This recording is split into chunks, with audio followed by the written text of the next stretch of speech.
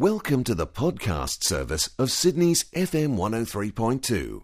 Available on the web at fm1032.com.au. Hello, I'm Kel Richards. And tonight we're in the process of wrapping up. It's taking us a few nights to do it, but in the process of wrapping up this very special series entitled Journey Towards God, dealing with, I think, the most important subject on earth. And we're particularly in these last few nights, as we're wrapping this thing up, talking about what happens to us when we die. The things the Bible says that will happen to us when we die. Now, I think we've got to face this grim stuff, this reality. And one of the things the Bible says will happen to us when we die is something called resurrection. That happens to everyone, the Bible says. Maybe this is an idea you haven't really wrestled with yet. So let's talk about that tonight. Now, this is a much misunderstood word. I once had a listener write and say to me that resurrection happens all the time, he said, because people die on operating tables and surgeons revive them. But that is not resurrection. It doesn't mean resuscitation. This word resurrection means reuniting the soul with the body.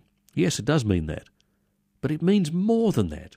It means the body is restored to what God originally intended it to be. No disease, no illness, no suffering, no pain, forever.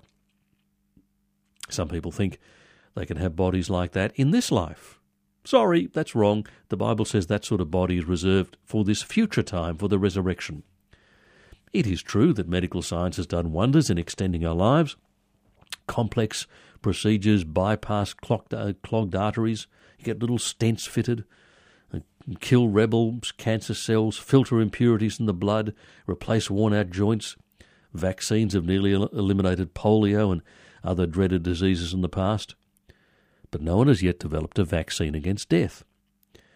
Unlike a new car or a new appliance that carries a warranty promising customer satisfaction, our body is not guaranteed against major breakdown that will cause it to quit. Around about the average age, I guess, for most people of 70 to 80 years, something like that. Our body is susceptible to sickness and decay. If we are to live for eternity, we need a completely new model. In fact, we need a completely different type of body.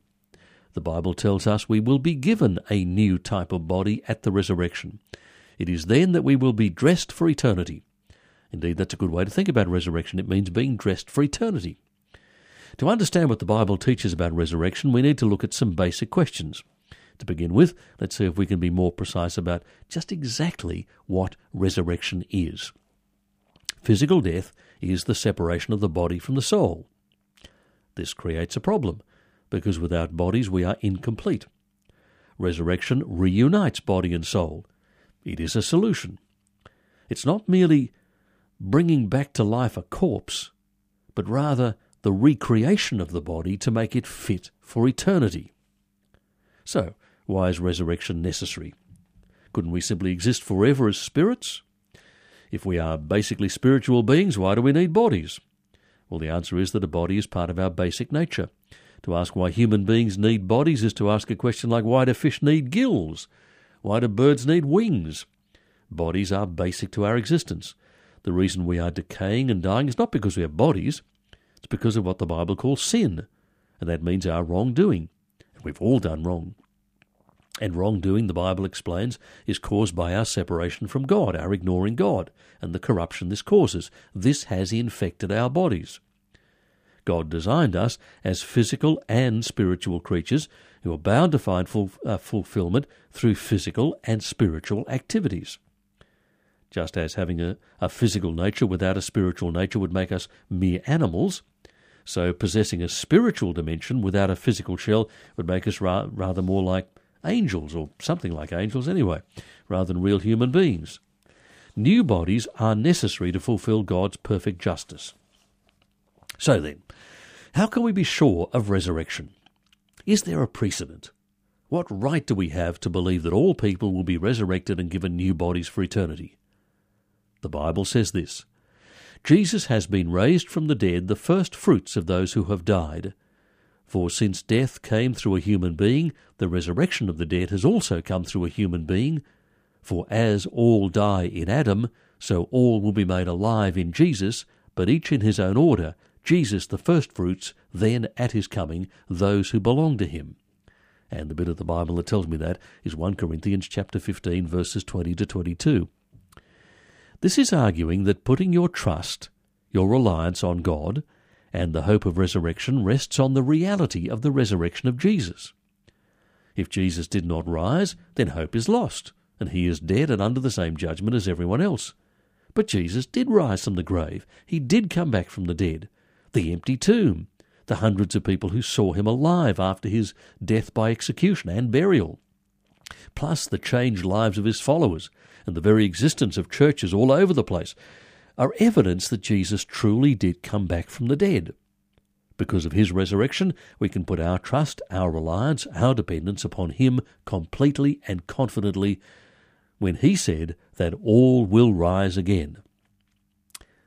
What happened to him will happen to others. Well now, on our journey towards God, we turn now to the big question of judgments, the final exam that stands between us and the sort of eternity we will inherit. Now, when I was in school, I tried not to think about tests, until I absolutely had to.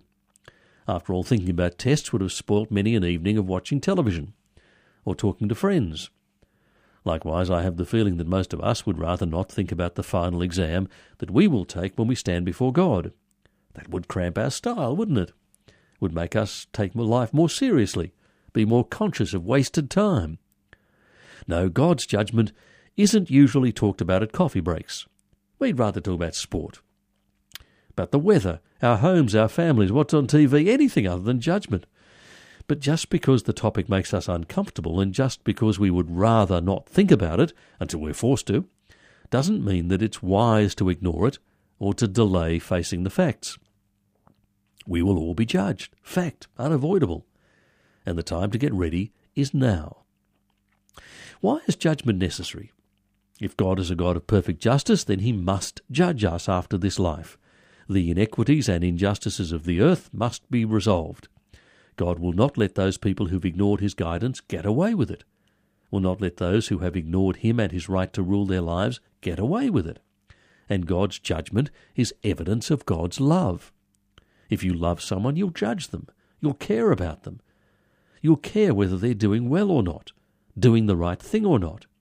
You won't bother to pass judgment on those people you're indifferent to, you don't care about. Because the opposite of love is not hate. The opposite of love is cold, callous indifference. Well, God is not cold, callous and indifferent, and because God loves, God judges. Who will be the judge? Well, Jesus does the judging. God has committed the task of judging to his one and only Son. The Bible says God has fixed a day on which he will judge the world with righteousness by the man he has appointed, and he's given the assurance of this by raising him from the dead. The part of the Bible that tells me that is Acts chapter 17 and sentence 31. Who will be judged? Well, the whole world. Every individual who's ever lived. This discussion about judgment is upsetting. Well, it should be upsetting. The Bible says it is a fearful thing to fall into the hands of a living God. That's Hebrews chapter 10 and sentence 31. We can't afford to take that warning lightly. Have you ever gone to your doctor or dentist or motor mechanic and heard good news and bad news at the same time? Your doctor might have said the good news is that you're still alive, the bad news is that it will take major surgery to keep you that way. Or perhaps you took your daughter to the dentist and discovered she didn't have any cavities, but she's going to need braces, and for that you'll have to mortgage the house. Or maybe you took your car in for a routine brake check and the mechanic said, oh, the brakes are fine, but the engine's about to fall out. Good news and bad news is not only part of life, it's also part of death and the hereafter. The good news is many people will enjoy heaven. The bad news is many people will agonize in hell. The decision must be made in this life. Right now, between the cradle and the grave, this is the only time you have. You might think you can put this off until later. The problem is you don't know how much later you have. You may live for the next 24 years, but you may only live for the next 24 hours. The roads out there are dangerous places, even for pedestrians. Settle your eternal destiny by coming to terms with God. Settle it now. The only time you have is now. We are just about there with this long-running series on Journey Towards God. It is about to end. 2 more bits, one tomorrow night, one next Monday night. And then the whole series will be over and done with and finished. which saddens me a bit because I think it is such an important series and such an important topic. This is the thing that really matters. Maybe you've picked up some of the episodes along the way over the last few weeks. Well, if so, make sure you're with us when we wrap it up with the last couple of episodes tomorrow night and Monday night, drawing all the threads together, making sense of the whole thing. Okay, a thought for the night. And our thought for the night tonight comes from Hebrews chapter 9 and sentence 27 in the New Testament part of the Bible. The Bible says, "It is appointed for mortals to die once, and after that, the judgment." Until tomorrow night at this time, thanks for your company. I'm Kel Richards. Bye for now. We hope you enjoyed this FM 103.2 podcast. To listen to more great audio, visit fm1032.com.au.